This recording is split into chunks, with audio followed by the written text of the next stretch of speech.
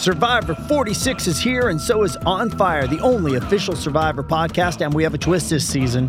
The winner of Survivor 45, Dee Valladares, will be joining us every week. We're going behind the scenes of the biggest moments, the how and the why things happen, and the strategy and analysis you can only get from someone like me, a Survivor winner. Listen to On Fire, the official Survivor podcast, wherever you get your podcasts.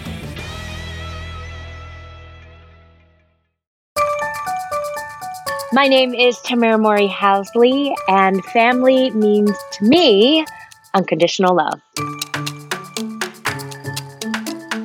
Hello and welcome to We Are Family. I'm your host, Julia Dennison, and joining me today is Emmy-winning host, actress, producer, and author Tamara Mowry Housley. She, along with her twin sister, Tia Mowry, were the stars of the 90s hit sitcom Sister Sister, and along with acting, branding, being a parent, co-hosting the daytime talk show The Real, and so much more, her new book coming out this fall is called You Should Sit Down for This, a memoir about wine, life, and cookies. I know we're going to get some of those things today, hopefully all three. But without further ado, please welcome Tamara Mowry Housley to We Are Family. Hi, Tamara. Hi, I am so excited to be here. So happy to have you. So I wanted to start by asking about an Instagram story you had the other day about making honey. Yes. My daughter is 6.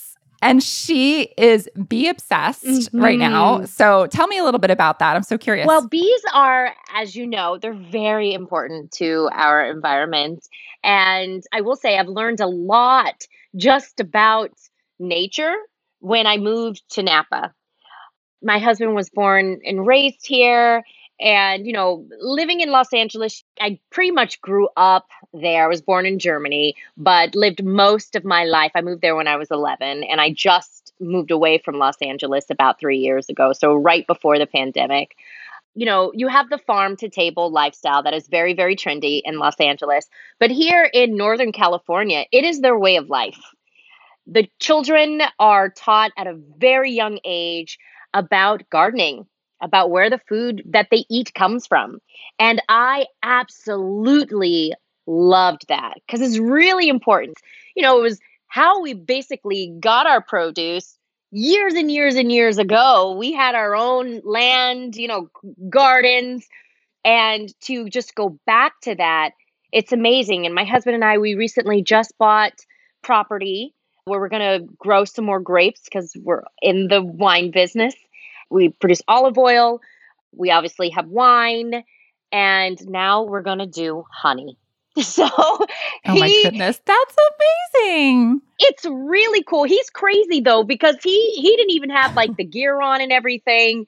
And I was like, you're going to get stung. It's part of life. They get stung maybe 3 or 4 times, the beekeepers. Oh my goodness. But he did not get stung. And I'm not playing those games. So I'm going to stay far, far away.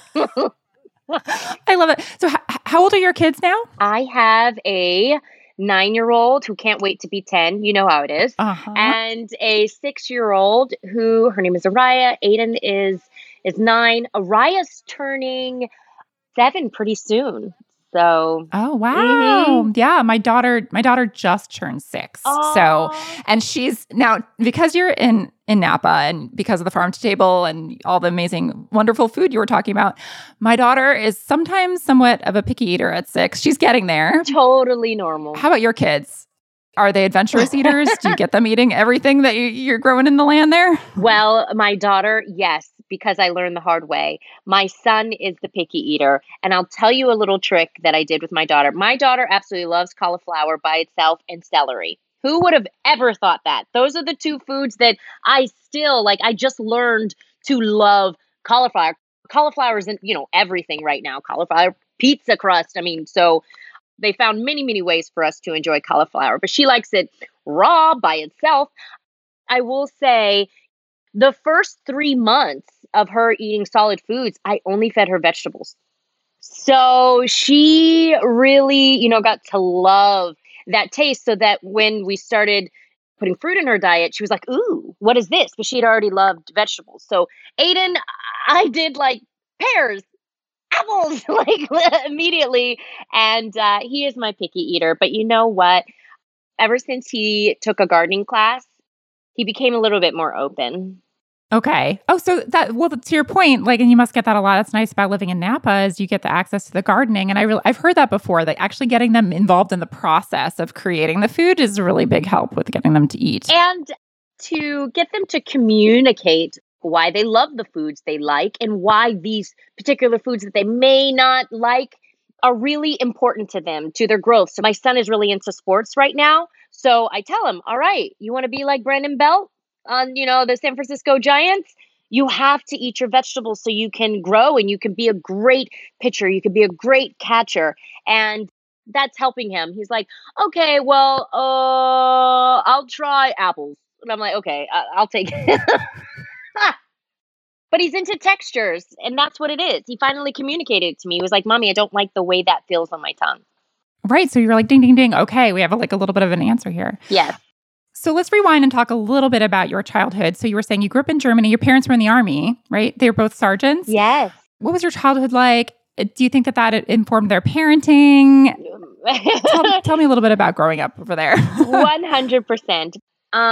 We lived in a very assertive, structured, disciplined home, but it wasn't aggressive. It was mixed with that unconditional love and warmth. And that structure helped me be the person that I am today. One thing that people can say for all the Mauries that work in the industry is that we have an amazing work ethic. And also, we're very sociable because we moved around a lot. So I was born in Germany. I lived in Hawaii from 3 to 8, Texas 8 to 11, and from 11 till now, in California. But it taught us, because we moved around a lot, to not be afraid to be the new kid in school and to be social, adapt. And we did have each other. Thank God I had my twin with me when we moved to, the different schools. But I learned a skill to just communicate, to talk, to adapt. So whenever I'm in a room and I don't know anybody, I'm not the one that's kind of like, shy and in the corner. I'm like, hey, what's up? My name is. Mm-hmm. Obviously, our audience is parents mostly and caregivers, villages. Yes. What advice, being a twin, would you give to parents raising twins in terms of fostering that independence? Where do you find that line? Because do people make assumptions about you as twins that you could read each other's thoughts, that you were one and the same? They still do. Still do? My sister and I laugh so hard because people can see just one of us and they'll go, what's up, Tia and Tamara? And my sister's like, Tamara's here? Oh, okay. And the same thing would happen to me. So one of the things that my mom did very well, and my dad early on, is they taught us, even though we dressed alike till we were I want to say 14, 15, but it was by choice. It was something that we wanted to do. She celebrated the fact that we were, twins. It is, something very rare, special. But at the same time, she wanted us to celebrate our individuality, to celebrate our differences. And as we got older and we moved in with each other, my sister and I lived with each other for about 7 years when we moved outside of my parents' house. We really, really, really started to notice wow, we may look alike, but we are different. We see the world differently. We act differently.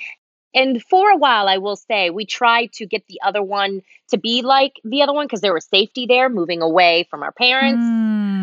And that was challenging. But it wasn't until we kind of just accepted that we are different and it's okay. We call each other the yin and the yang to our relationship. So I guess the perfect way to describe it is I'm a little bit of California. Tia's a little bit New York.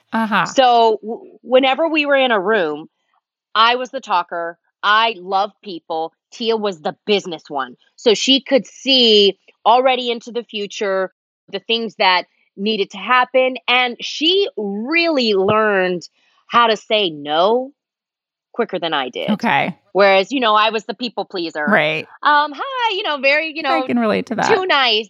Yeah. So we would work hand in hand. And now we celebrate that. She has her own brand. I have my own brand. She's doing her own thing. And when we come together, hopefully one day, I would love to work with her again. But in life, it is, oh my gosh, it is a dynamic and it is so much fun. So definitely celebrate your twins' differences, and it is okay to be different. So thinking about Sister, what was that like working together? Would you ever let your kids be in show business from a young age? Or what was your sort of takeaway growing up as, being in the limelight from so young? I absolutely loved it from the beginning. Again, our parents really, they taught us the importance of, this is a dream of yours that actually happened. What a blessing. Things come and go, though. Mm-hmm. Your business is very fickle. So they taught us at a very young age to enjoy and soak up every single moment. Now, one of the most struggling parts about being a child actor is the pressure. Once you are a hit show and you're aware of it, you want to keep it that way. And in reality, what's in will once be, out, meaning it'll get canceled one day. Mm. And then also looking at the ratings, you have to learn to not take that personal. And we didn't have social media back then, thank God. Oh God, yeah, true. I really feel for the children who have that then, but we did have fan mail. Mm-hmm. And I talk about that in my book. There was one thing that a person said that was very negative that stuck with me forever, like until now. Mm-hmm.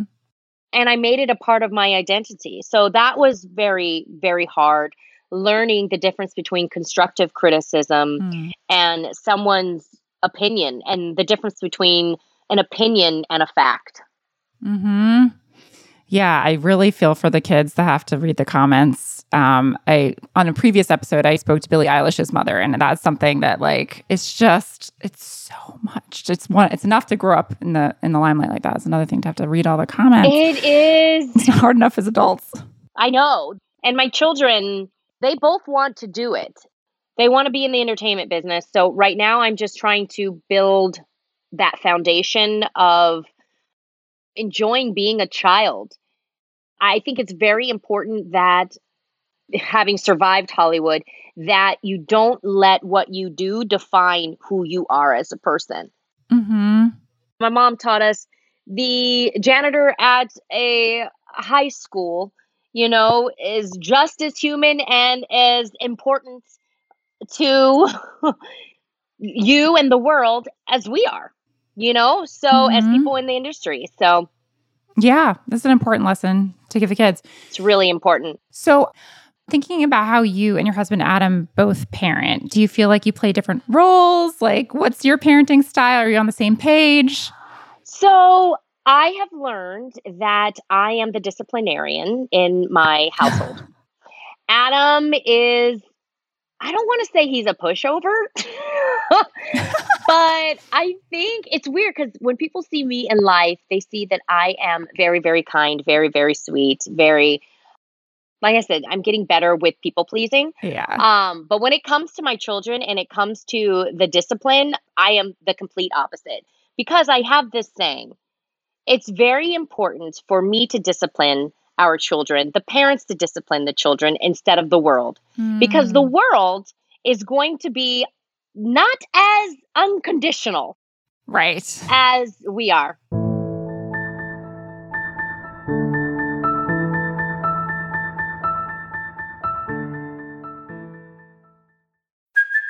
Hey, it's Kaylee Cuoco for Priceline. Ready to go to your happy place for a happy price? Well, why didn't you say so? Just download the Priceline app right now and save up to 60% on hotels. So whether it's Cousin Kevin's Kazoo Concert in Kansas City, go Kevin, or Becky's Bachelorette Bash in Bermuda, you never have to miss a trip ever again. So download the Priceline app today. Your savings are waiting. Go to your happy place for a happy price. Go to your happy price, Priceline.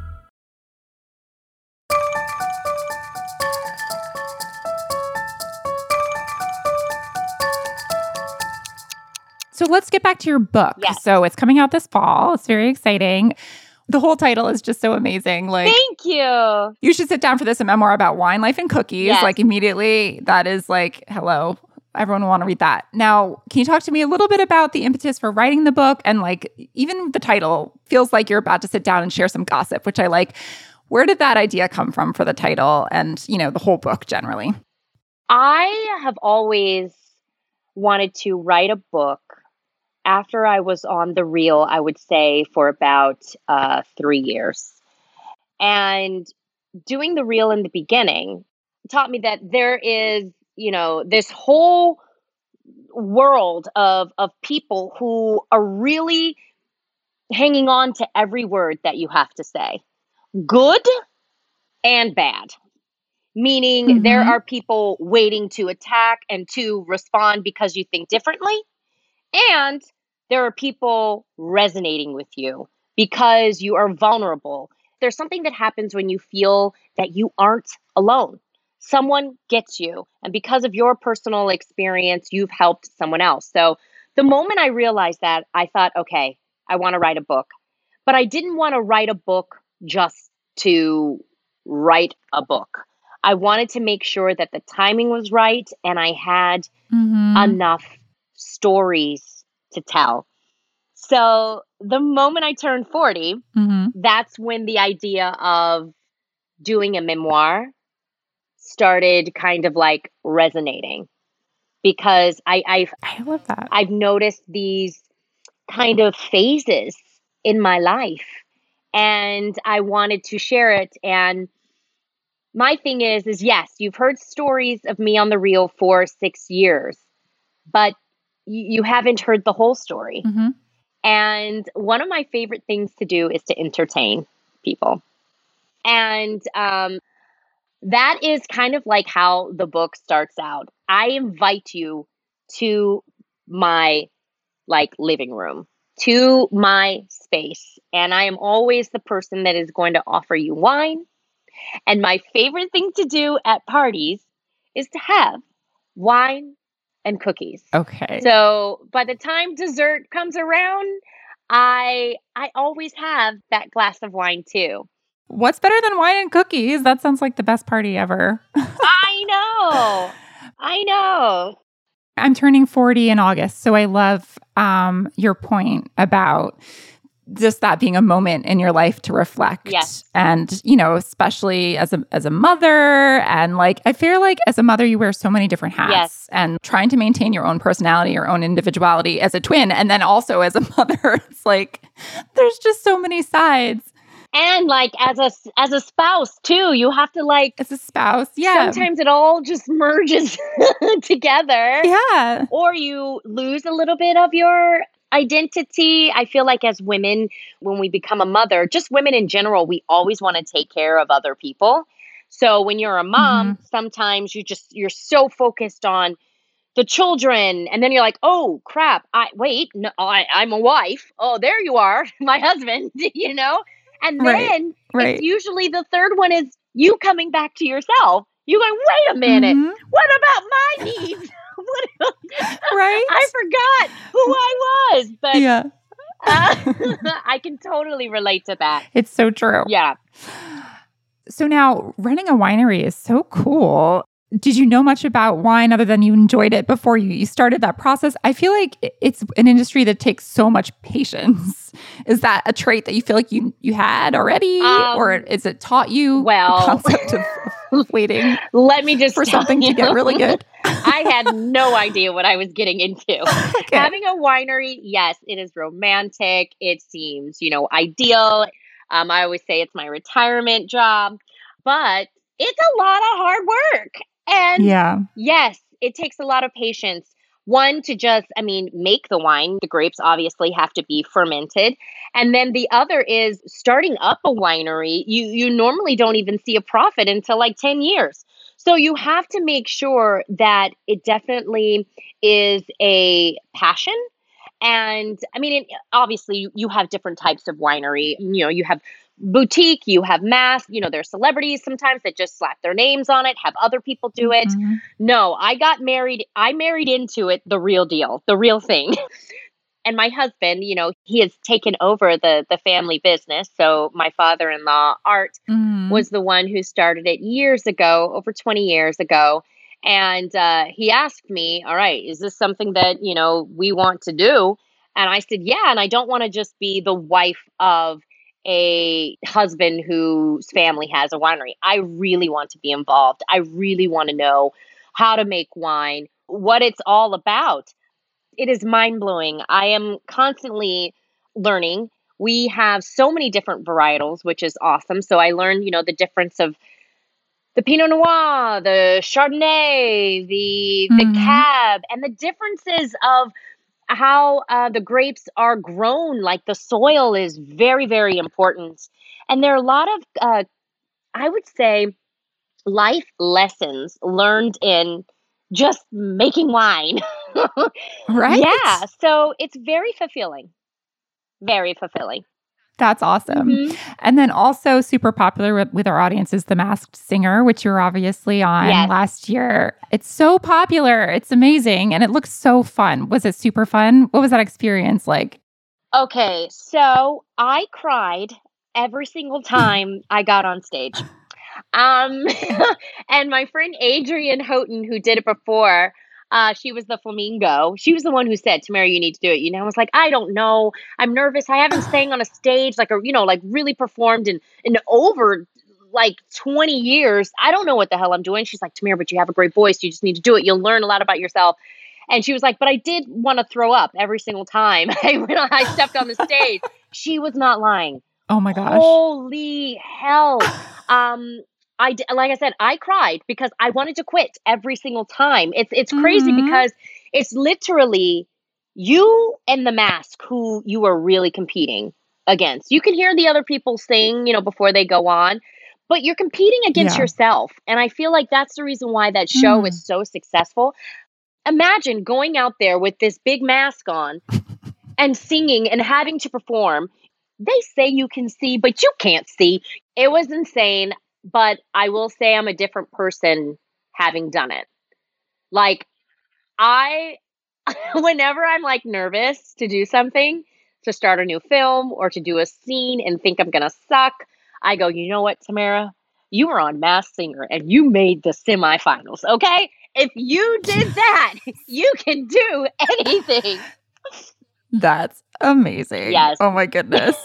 Another area that's popular with our audience is 90s nostalgia, obviously, and because so much of our audiences grew up with you. How do you feel like seeing the 90s come back again into fashion? And do you feel like there's like a new sort of resurgence with like popularity around Sister Sister happening? And what's that all like? Anything you miss from the 90s? Oh my gosh. Yes. I will say this though.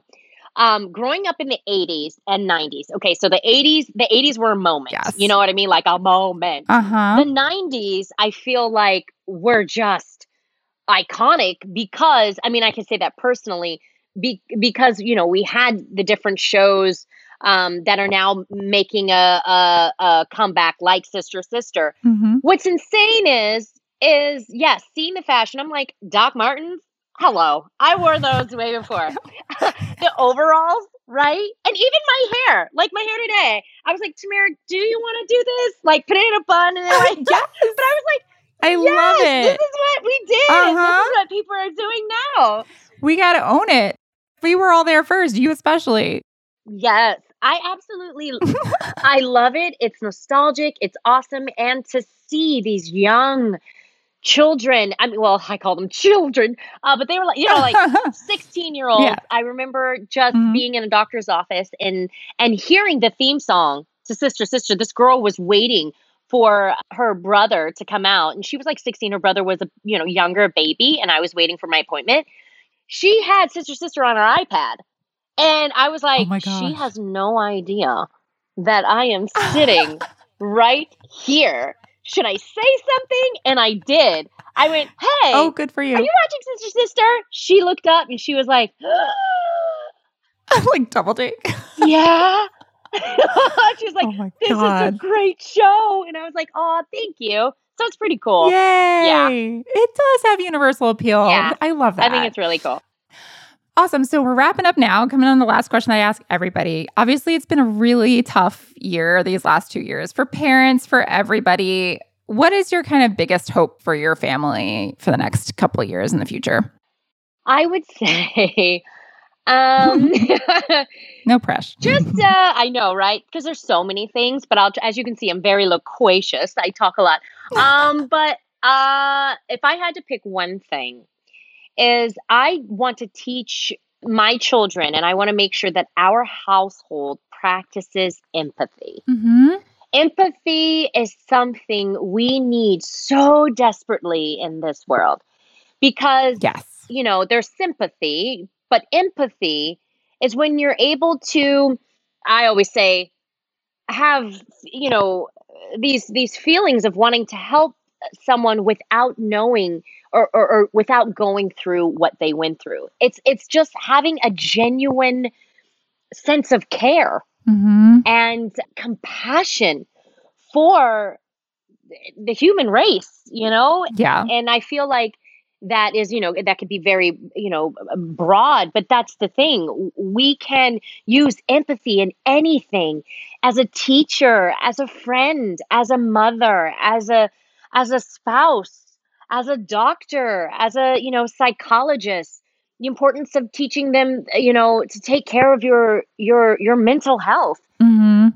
So yeah, that is my main thing right now. I love that. Yeah. I think empathy is the most important too. I agree. Well, Tamara, thank you so much for coming on We Are Family. It's been such a pleasure to talk to you. Oh, thank you. This was awesome. Thank you so much. Thanks so much for listening. Be sure to follow We Are Family on Apple Podcasts, Spotify, or wherever you listen so you don't miss an episode. And we'd love your feedback. If you could rate this podcast and leave us a review, we'd really appreciate it. You can also find us online at parents.com/wearefamilypodcast. Tune in to all our episodes during this season with Jack Black, Phil Rosenthal, Tamara Mowry-Housley, and Michael Ian Black.